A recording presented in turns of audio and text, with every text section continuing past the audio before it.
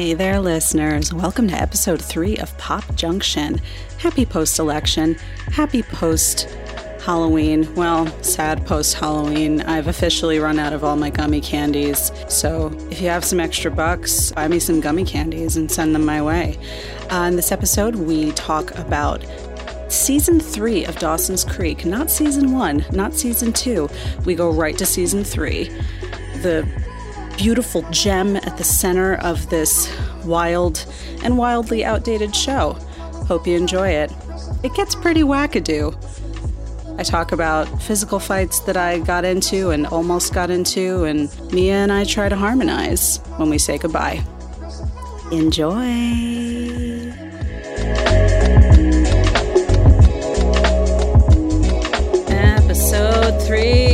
Episode 3. We got a new president since episode Elect. 2. Mia leaned hella into the mic as she said that. She leaned over as though she were being like questioned in front of a panel. She went, elect. Yeah, because that's what he is only. That's He's only true. the president-elect. So we're going to take it back right now. To the year 2000, which was actually the last time we also had a contested election. Mm-hmm. But in the year 2000, Mia Howard was not yet eligible to vote. And neither was Caitlin Graham. Neither was Caitlin Graham. So, sure, I followed it. But what was most important to me in 2000 was the love story of one Joey Potter and one Pacey Witter on the teen drama of the time, Dawson's Creek.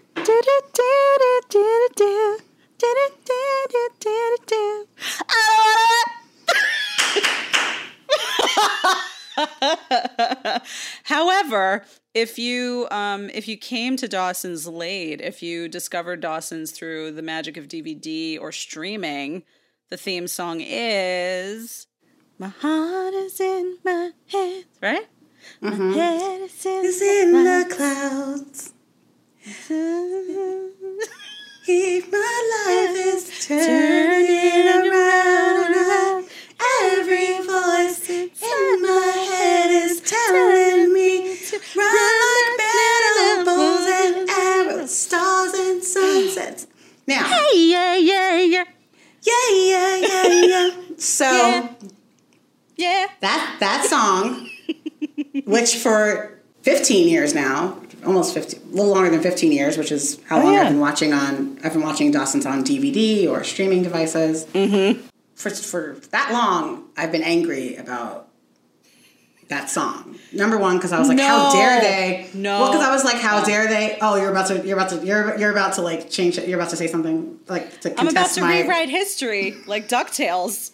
Woo! I'm about to do that. But I mean, you can finish if you like. My memory is different. My memory's different. All I was gonna say was like, at first, I was mad because I was like, what happened to the OG theme song? Yes. Sung by Paula Cole. Thank you. But then the song that we were just singing by Jan Arden is a total earworm. I mean, Totally. it gets in there and it's just sneaks its way around your heart and chokes it. Chokes it into submission.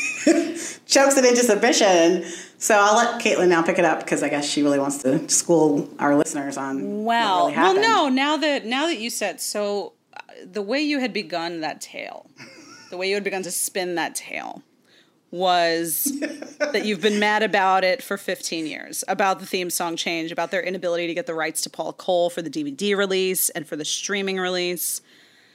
That's not my memory. That's not my memory. But then you revised it. You revised it, and you said, "At first, I was mad." But can both things be true? Like, no. I've been mad. Oh, okay. So okay, like follow up, like let me translate the question you just asked. Can both be true? AKA, can at first last 15 years? No, what I meant was, can both things be true?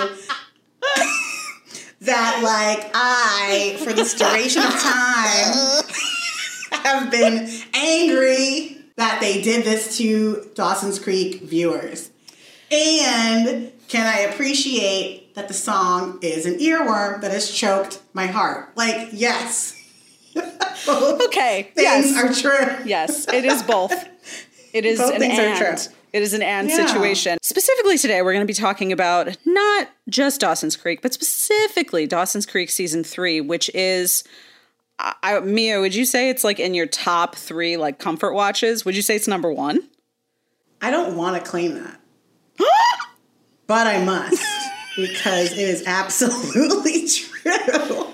I'm in a world of denial tonight. I don't want to. No, it's like I'm embarrassed. I'm embarrassed at this moment where you're like, Mia. Why? Dawson season 3, like, is that like? Well, last time we talked about this, you rightly described it to listeners. Like, you can tell. Well, you said, and I'll maybe let you tell it, but like, you can tell what's going on with me in my life, like what my emotional state is by what season of Dawson's I'm watching, or if I'm watching Dawson's at all. So, like, first of all, if Mia's watching Dawson's, things might not be great in her life right now. But if things are real fucked up, she's watching season 3. She's watching all of season 3, just all like of on season repeat. 3, and it is like for me it is comparable to being in the womb. Like, it's like my fetal position thing. That's beautiful. And I think it's because we didn't talk about this before, but and this is a whole separate thing, guys. I need to name that most of my concept of what, like, romantic love was shaped by movies with white protagonists, which I can unpack some other time. Except until I saw Love and Basketball, also in 2000. 2000 was just a crazy year 2000 was lit in my life. Yeah, 2000 was lit. We'll get there. But so, you know, first was Dirty Dancing, and I had that obsession for 5 years, 10 years, whatever. It was like the movie I watched every single weekend. Then 95, I switched to Clueless, which is interesting. Like, the reason I love that is not the love story. Yeah. But it still had some impact on, like, my notions of what love looks like. It's like, oh, you might fall in love with your brother. Thank God I'm an only child. And then the next big thing was Dawson's Creek season 3 for me. So I just say that to say it was like maybe my third thing that was like impacting what I thought love was ultimately going to look like when I had it. And so it's just a very seminal experience. And then was The Way We Were after that, would you say? The Way We Were, we started watching that when college? We were in After college. Yeah, college, yeah. Yeah, and then The Way We Were came and fucked me all the way up. We can talk about that some other time too. Yeah, we're definitely gonna. But again, these like beautiful white men like Robert Redford. Oh, be still my heart. He's sort of peak beautiful white man. I know, that's what's gross about it. It's like, he's ew. peak. And like that's the whole thing of In the Way We Were. You know what I mean? Like this hyper awareness of like his Jewish, waspy beauty. And he's super waspy. Yeah. She hates herself for loving him. I hated myself for loving him. Everyone. Hubble hated himself because he knew he was loved. I mean, for no reason. Like, he knew he was loved for no reason. Everything was easy for Hubble Gardner. Yes. Right? Everything came too easily. Everything came to... Excuse me. You're right. I apologize. No, you're good. I apologize. That was blasphemous. I have had some wine, so I don't remember where I was going with whatever I was saying, but...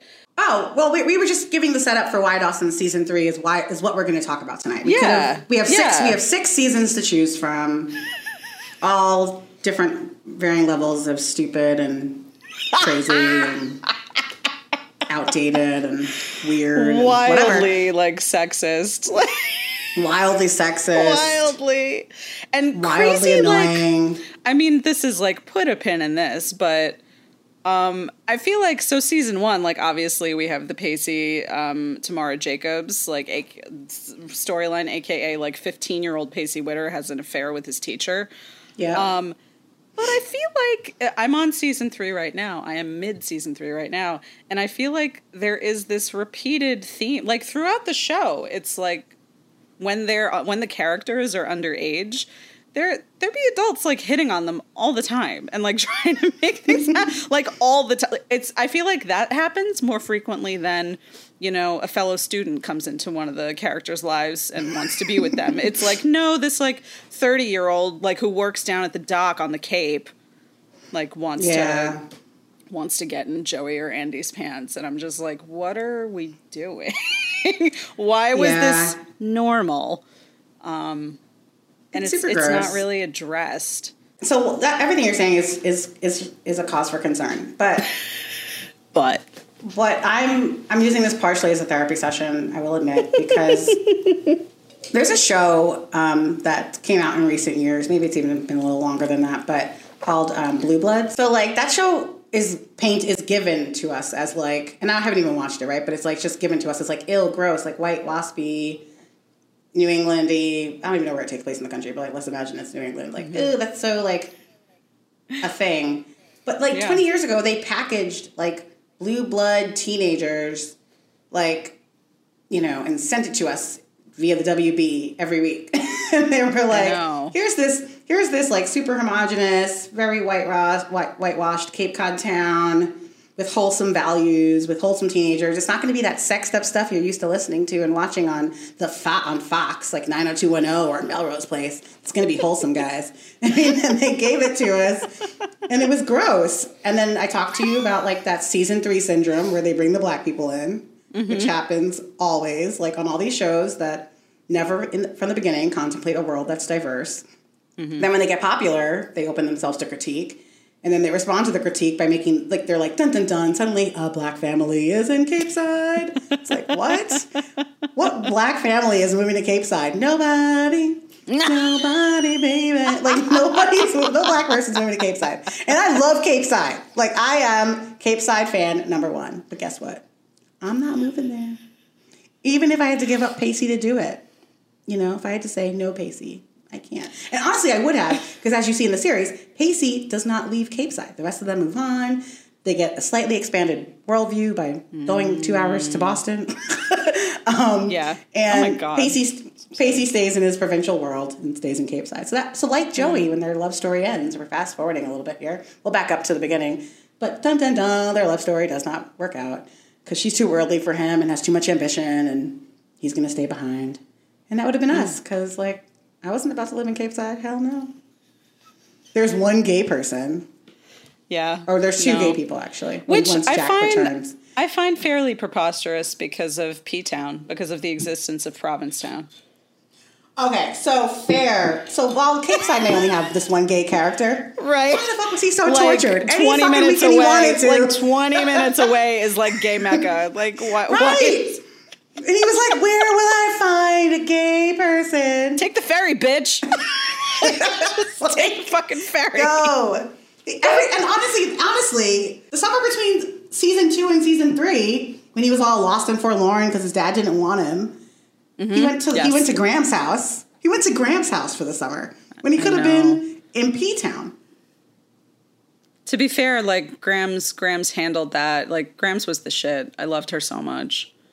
In that moment. Jennifer. Can we just spend the rest of this episode going, Jennifer? And I have to say, like, because I went all the way back from episode 1, she does not have that voice in the very, very beginning. Ooh. She doesn't have it. It's like, it's something that develops, you know, as she like fully starts to embody the character. She makes some choices. And then all of a sudden it's, Jennifer, you have to answer to God, Hickory. Jennifer. Hickory burning in the hearth. Hickory burning in the hearth. So Mia, tell our listeners like your brilliant idea for a spin-off of Dawson's Creek. Okay, so the show is called Graham's Creek, and after the college years where everyone's gone away and is living their lives, which makes it really hard to sustain a franchise, right? Because people, I mean. When you make the leap and everyone goes to the same mythical college, cool. But then you can't sustain that once they go out into the real world and start doing whatever. So you could focus on Graham's. Because Graham's has a very interesting inner life. I love how you're presenting this as like a solution for the writers, like for the longevity of the series. I mean, Graham's is actually a cool chick. Right. She is. She is.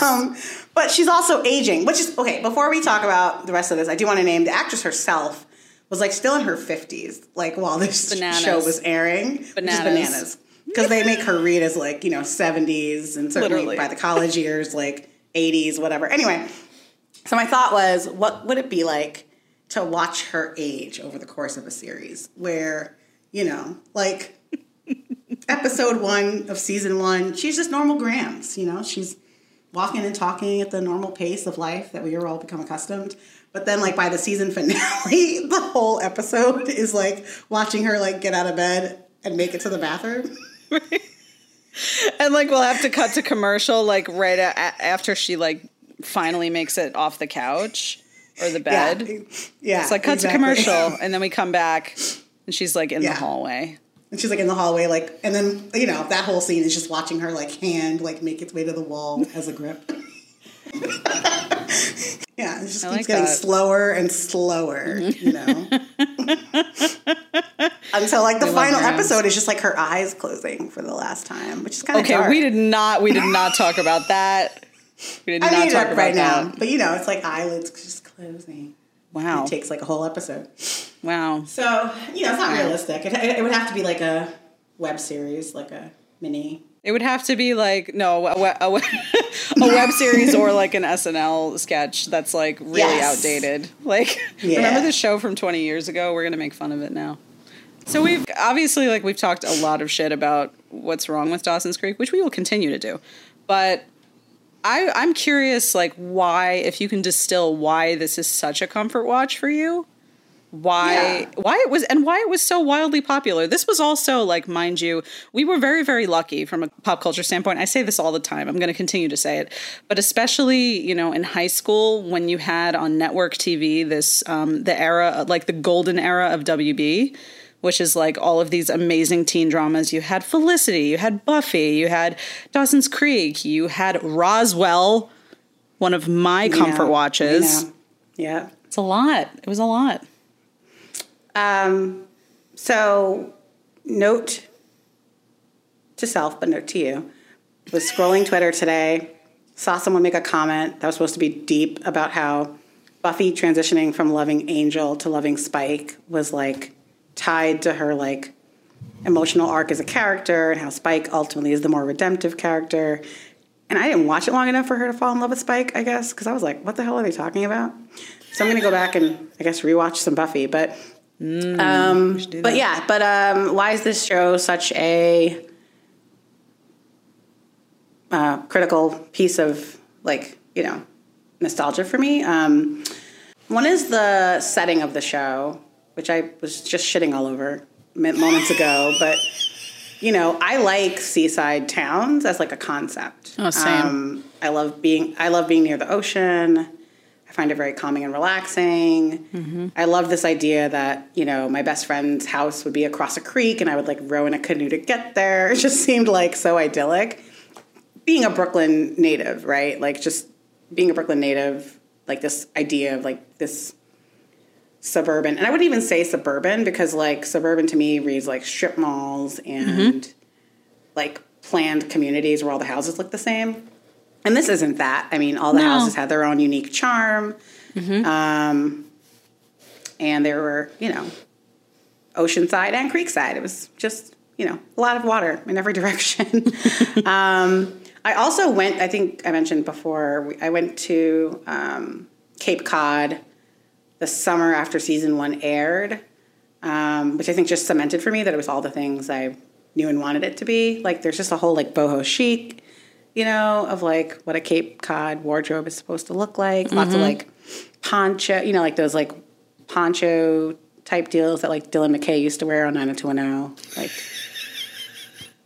just as another reference. But anyway, like, Birkenstocks, like, just, like, boho chic. I don't know. That's a vibe. So I made some wardrobe choices when I got back for sophomore year of high school that were like boho Cape Cod inspired. I specifically like long T-shirts over shorts, like print long T-shirts over shorts. So like, T-shirt that says like iconic Cape Cod eatery, blazoned across the front or the back, like the Blazoned, long great sleeve, word. you know, but like it has to be a long sleeve tee, and then shorts, like that mix Yes. of like, it's cold enough to wear a long sleeve t-shirt, but it's warm enough, I'm still going to bring my shorts. I just love that. May I offer that is what we call nighttime walk on the beach ensemble or nighttime walk on the beach attire, There you go. right? So there's a lot of that in the show. Yeah. It's good. And so for all those reasons, I like this. I think I was mostly drawn to the setting. And it's relatable. Like, it takes me back to a time in my life where I was feeling new things for the first time and, you know, hearing then whatever. Like, all my senses were heightened as a teenager, you know, starting to understand my body and understand the world and whatever. And so this show just helps, you know, take me back to that time. And like I mentioned in the very beginning, I mean, like, the love story between Pacey and Joey, born of friendship. I love this notion that they hated each other and then ultimately fell in love with each other. I just love that. And it shaped how I thought about love for a long time. I also probably mentioned this when we talked about it last time too, but like, I had a best friend, grew up 2 doors down from me, who was a boy. So I related to like at least early seasons of Dawson's, of just like how that friendship changes as you become teenagers. And, you know, it's like the one person you know that like society tells you, like, you're when you're first discovering your sexuality and you interpret all the messages, like, oh, I'm supposed to be attracted to the opposite sex. Well, there's the opposite sex right in front of you. So it becomes like exhibit A, like, oh. And that's the other thing about the show is like they all wind up falling in love with each other, even if it's for like nanoseconds. Like by the end of the show, they've all dated each other for a time. And that is so real. Like, I mean, if you just spend enough time with someone, like you inevitably will wind up having feelings. Like and even if you don't even think you would normally be attracted to that person, like I have so much evidence in my own life and just seeing other people. But like if you just spend a bunch of time with someone, like a lot of time, one-on-one time in particular, like it's almost like inevitable. And that's kind of what happened to Pacey and Joey. Like they spend a bunch of time together. Oh my God, they wound up having feelings for each other. Duh. Like, but it's interesting to watch because they both have to grapple with what their feelings mean because they're reluctant to admit those feelings to themselves and then to each other. And ultimately love conquers all because they're afraid of it on multiple levels. They struggle to admit it to themselves. They struggle to admit it to the other person, and they struggle to admit it to their friends. Mm-hmm. And you kind of watch them march through these different layers of like, I can't deny it, baby. We drive each other crazy. I mean, was Lisa Stansfield talking about Pacey and Joey? Maybe. So, you know, Lisa Stansfield said it. You know, she went all around the world and she couldn't find her baby. Maybe she should have looked next door. Or across the creek. Across the creek. What I realized about Pacey and Joey, just watching the last couple of episodes that I've watched, one of which is the one where they start taking ballroom dance lessons, is that they have this really like 30s, 40s Hollywood rom-com couple vibe or energy, like with the animosity, like, and the banter, but that's like overlaying like all this really deep affection for each other and like attraction to each other, you know, which is there from day one. It's there in like season 1, you know? And as long as like, if you go into season 1 knowing that they will end up together, you get a lot of delight like from those interactions. And obviously it's worth knowing that they were dating in real life, the actors, Joshua Jackson and Katie Holmes. And I feel like from season 1 onward, like whenever they have scenes together, I feel like it's abundantly clear how much affection she has for him, especially because I feel like she lights up when they are interacting with each other. Yeah. This time we have not given enough treatment to how much Dawson sucks. I mean, we were going to get some there. time. You know, he's so broken up about like Pacey and Joey finding each other. But it's like, dude, like maybe if you sucked a little less, like Pacey would spend more time with you. Joey and you could have kept being friends, and this never would have happened. But you don't take any ownership over what happened here. No. Even though you like literally passed Joey off to him Yep. Passed Joey off to Pacey, like, take care of my girl, while you like got even more self-absorbed in your like film world or whatever the hell you were doing. And like, you don't take any of the heat for it. Like, and you suck. Like, he was so bad that like the show basically made a decision, like pretty early, like season 2, to basically be like, he's not the anchor here. No, and I feel like they lead up to it really well by pretty much all of the main characters telling him how much he sucks at some point. Like, I feel like they give like Jen, Pacey, Joey at least like one monologue a piece directed at Dawson, like about how self-absorbed he is. Like, it's so amazing. It's been so amazing to rewatch it. I'm just like, oh wow, they're super aware of that, and they point it out really early on. He's so awful. Let me He's the count worst, the ways. but he's so real, and I think that's the worst part of it. He I is hope like not. every musician I have ever dated. Every single one.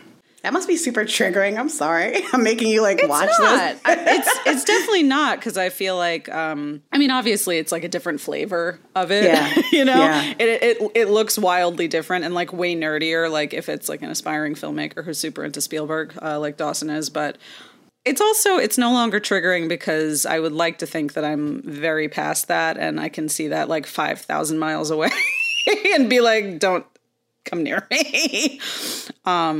You know, I have no patience for that, like, artistic, male, like, egomaniacal, narcissistic, like, every single person in my life is a prop for the narrative that's happening in my head, and, like, I'm doing this, like, performative angst all the time, and, like, ugh.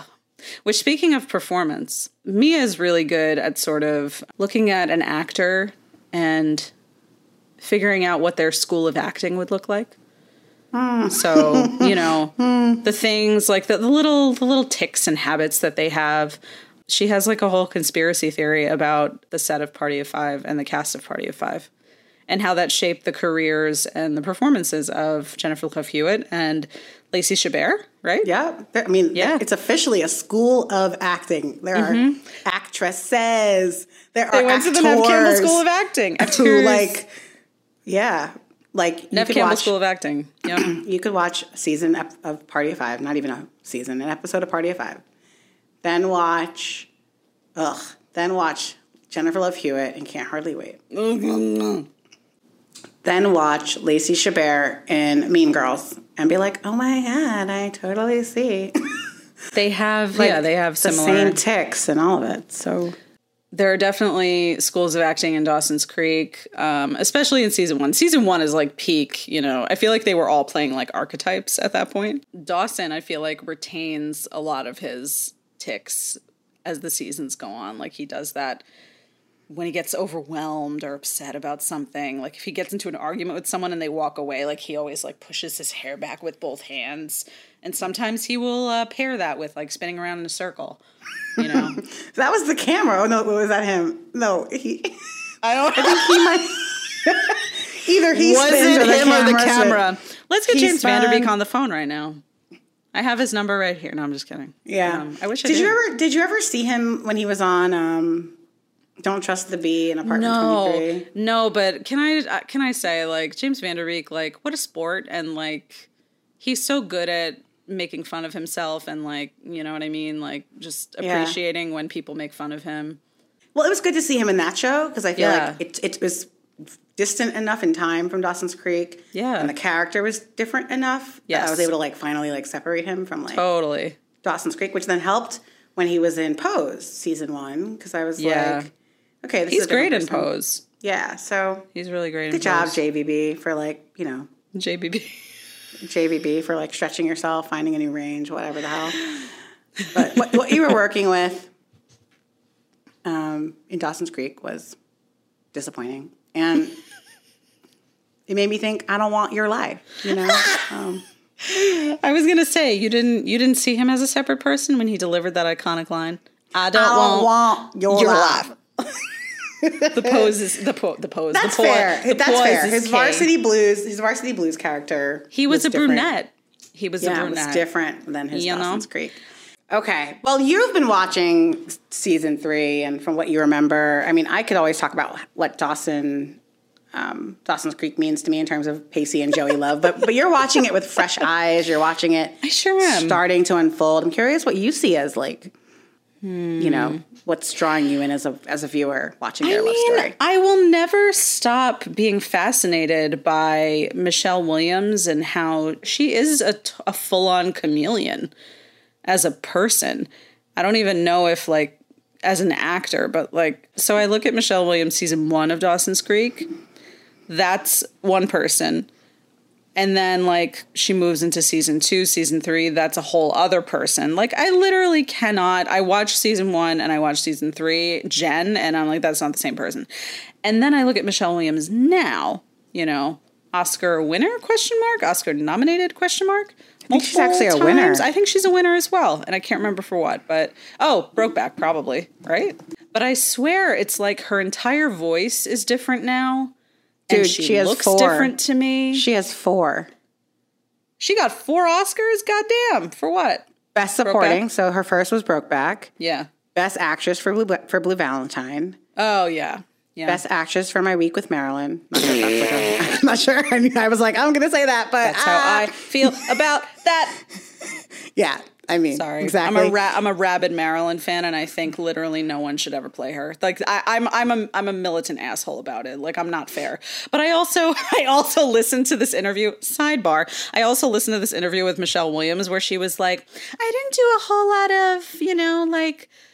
I didn't do a whole lot of preparation. I just listened to like 3 hours of interviews with her and then I had it, you know, and I'm just like, no, no, motherfucker. Well, the Academy thought she had it. And then the last was. I did not, for the record. The last was Manchester by the Sea, Best Supporting. Oh, yeah. That is a very good performance. She's 4. That's she went from Dawson's Creek to 4 Oscars. To 4 motherfucking Oscars. She's like definitively like the breakout star of Dawson's Creek. Of Dawson's Creek. Which if you were watching season 1, you would not put your money on her. My God. There's some like capital A atrocious acting by her in season 1. So I think like if you're an aspiring actor, like, and if you want some inspiration, watch season 1 of Dawson's Creek. Yes. I'm holding my arms like she holds her arms right now. But I mean, podcasts are a visual medium. So horrendous. She clearly like went to an acting camp between season 1 and season 2. Yeah. She also takes the word Gramps and turns it into like a multisyllabic word.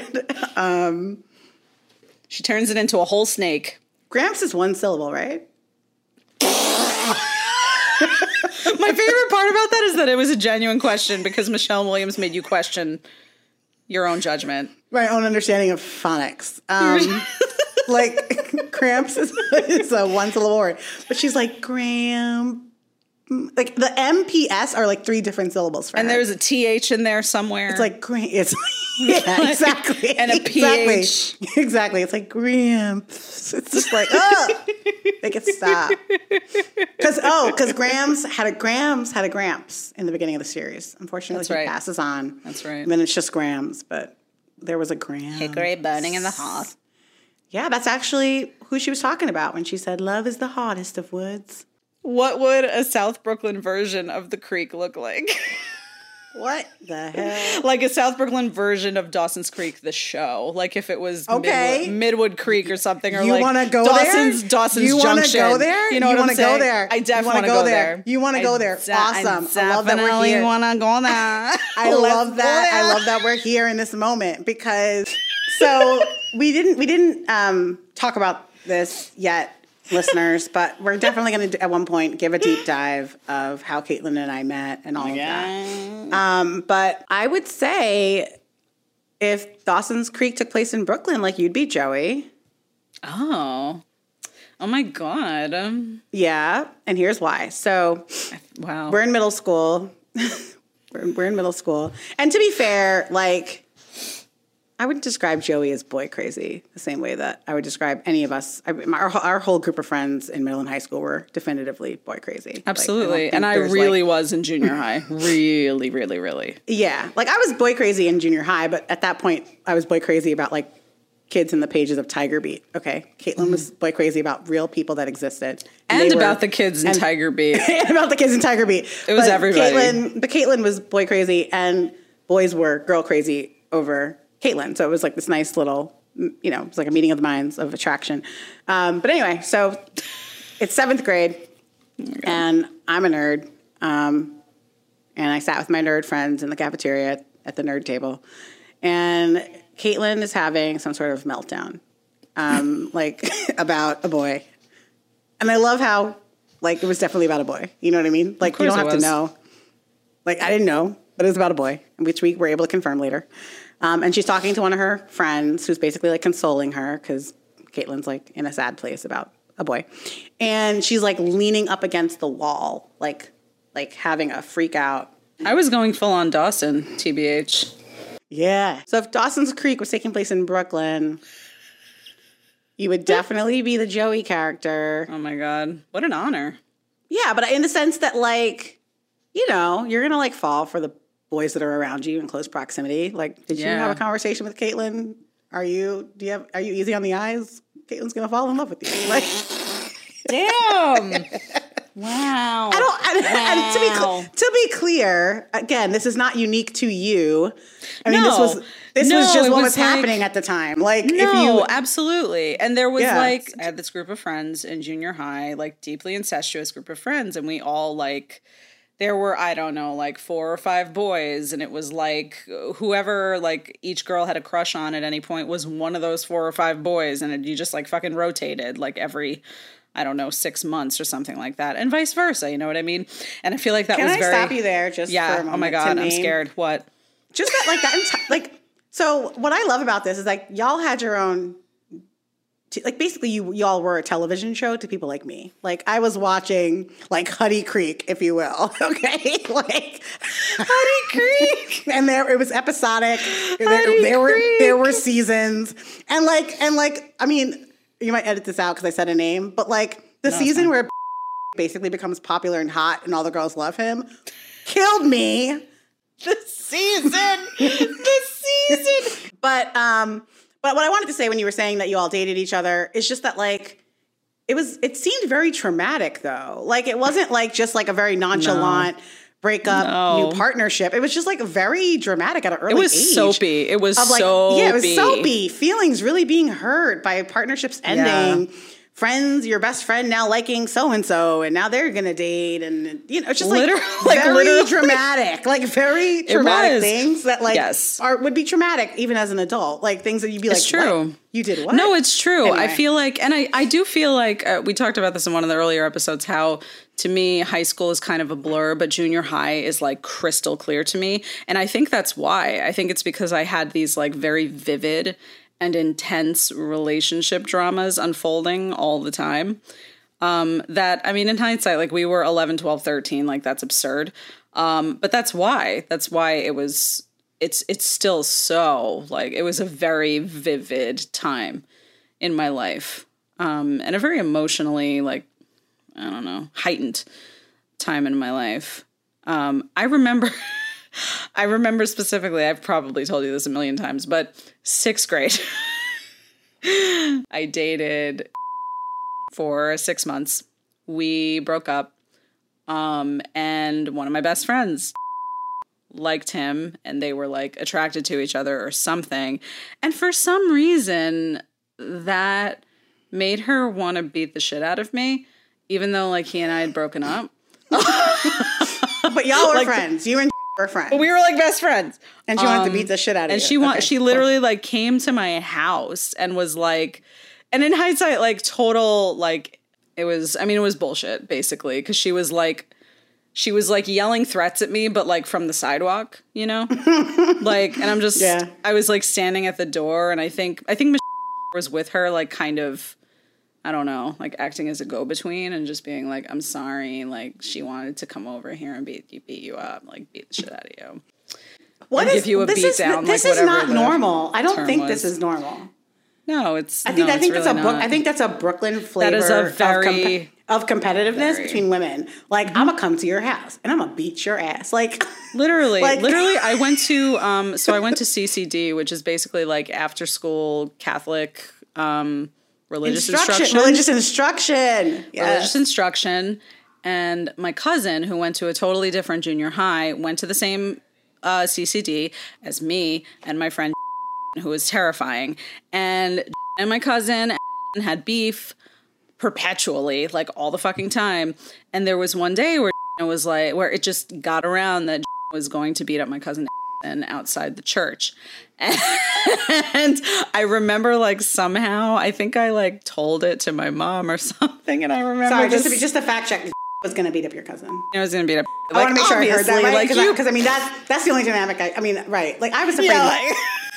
It was hella scary in the best way. Like, scary now. Like beautiful. She's had great style even back then. Sure is. Super smart. But she's like, an icon. She's a fucking icon. But scary as fuck. Like, I mean, terrifying.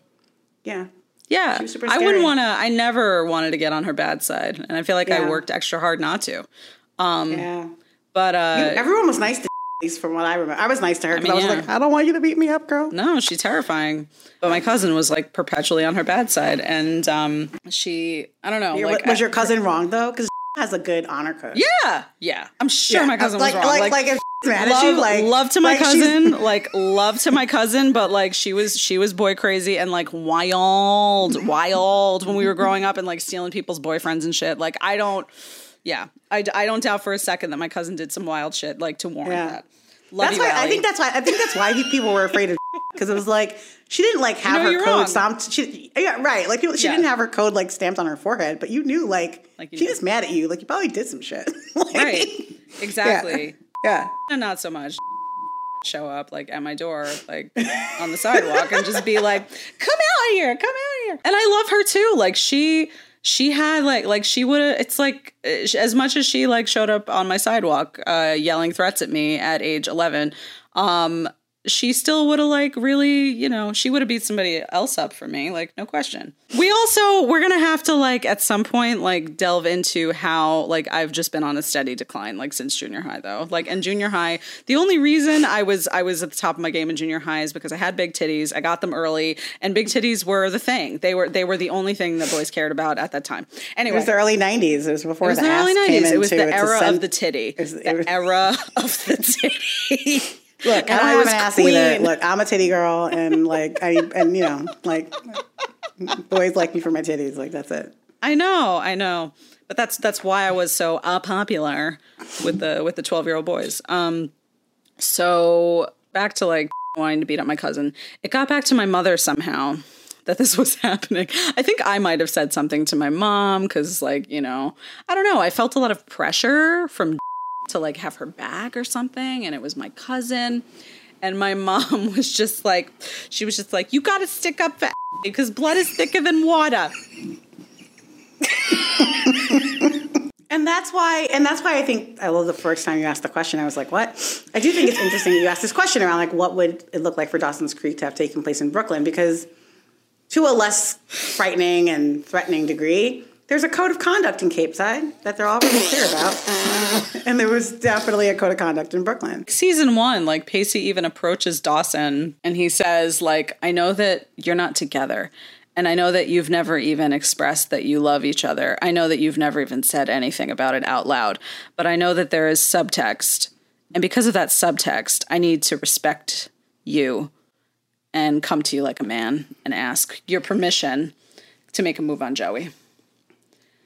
Which was so premature. Like, it's great that he did that, but like, so Joey premature. Don't want you. Like, Joey did not want you. Yeah, she did not want him at that time. She really didn't. What were you doing? She sure didn't. He was just making moves. Like, Pacey was very bold. He was coming off of an affair with a grown-ass woman of like 36 years old.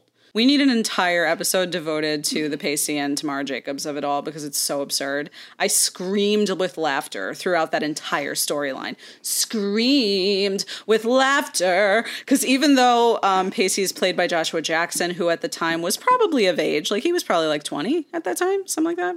maybe? When 20? it aired, even 20, maybe even older, 21. Yeah, exactly. Yeah, so he was clearly an adult. So like, but the whole time, anytime anything happened with the two of them, anytime either of them said anything, I would just scream with laughter and go, "He's 15. He's supposed to be 15. This is absurd." He says to her, "I'm the best sex you'll never have." He gives this whole like impassioned speech about it, and I scream with laughter. I go, "He's 15." But that show was all about these inappropriate relationships. Which is why it's so crazy that they tried to paint themselves as like the anti-90210. Absolutely. As if 90210 was like some raunchy thing. Right. But in 90210, they dated each other. And I think Joey like belatedly, like in some episode, I think it's the episode in season 3 with Rob, the guy that she works with, like her boss essentially, like at the dock, who at the marina, just hitting at the marina, excuse me, who keeps like hitting on her. And I think finally, like at some point, she like throws the word statutory rape out there, and I'm just like, finally, after like 3 seasons, y'all are like acknowledging this. This is like the 5th time this has happened to one of the main characters. Earlier in the episode, you said like we should unpack at some point how like every formative couple in media that you look to for your idea of what love is was white. Do you want to talk about that? We can talk about it. Because then it was broken by Omar Epps and Sanaa Lathan. Oof. What a great way to break it. Like, for real, it was broken. But what was it about these white boys back in the day? I loved me a good Pacey Witter, Joshua Jackson character, because he was like scrappy, Canadian, and like hot. Still is, by the way. Easy on the eyes, but like had a little bit of an edge. Like I love white boys with edge. That shit. I mean, is like, who doesn't though, right? I mean, maybe people don't. I don't know, but like I love a white boy with edge, with some flavor. And Pacey had flavor. He sure did. And he would have done well on the South Brooklyn Creek. Well, right, and I liked him 20 years ago because something about him was like he would date a black woman. Who was he? Yes. The most blackity black woman ever. Like blackity black. Yes. Like no, black. And like you're absolutely right. Like I watch, even like rewatching it now, I'm just like, yeah, of course. Yeah. Of course. I say that as a white woman. Like I have a sixth sense about that as well. I know. And it's a thing. It's a thing. And it's an attractive thing. It's an attractive thing. It's a very attractive thing. I'm just like, yeah. Oh, and it's crazy though, because his now wife was just like me, had a crush on Pacey Witter. Get out of here. That's so cute. It is so cute, but I'm also like, I want to kill you, Jodie Turner-Smith. He took my man. He pulled out her name. Wait, is she an actor? Like, what's her deal? That sounds like an actor name. She's an actor. She was in Queen and Slim, the big hit last year with my other boo, Daniel Kaluuya. My other chocolate boo. I'm sorry, that's so disrespectful. Daniel Kaluuya is my chocolate boo. Like, so Omar Epps is now that guy I used to like 20 years ago. Jodie Turner-Smith, I'm glad you have Pacey Witter, because if you had married Daniel Kaluuya, like, we would have to fight.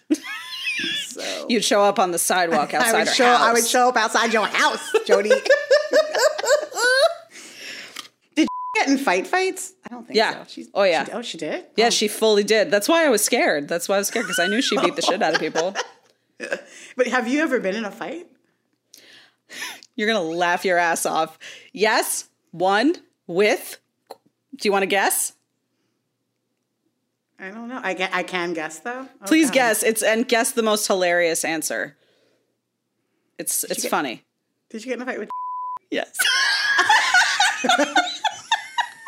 Like a physical fight. Yes, like a physical fight. I mean, you know that our friendship was really intense, and like I do not remember. So is ours, but you and I were never gonna throw fucking work. Like we're not gonna like go. I mean, you never know. You never know. Like age like 56, like you and I might just like be like, I've had it with you. I've had it.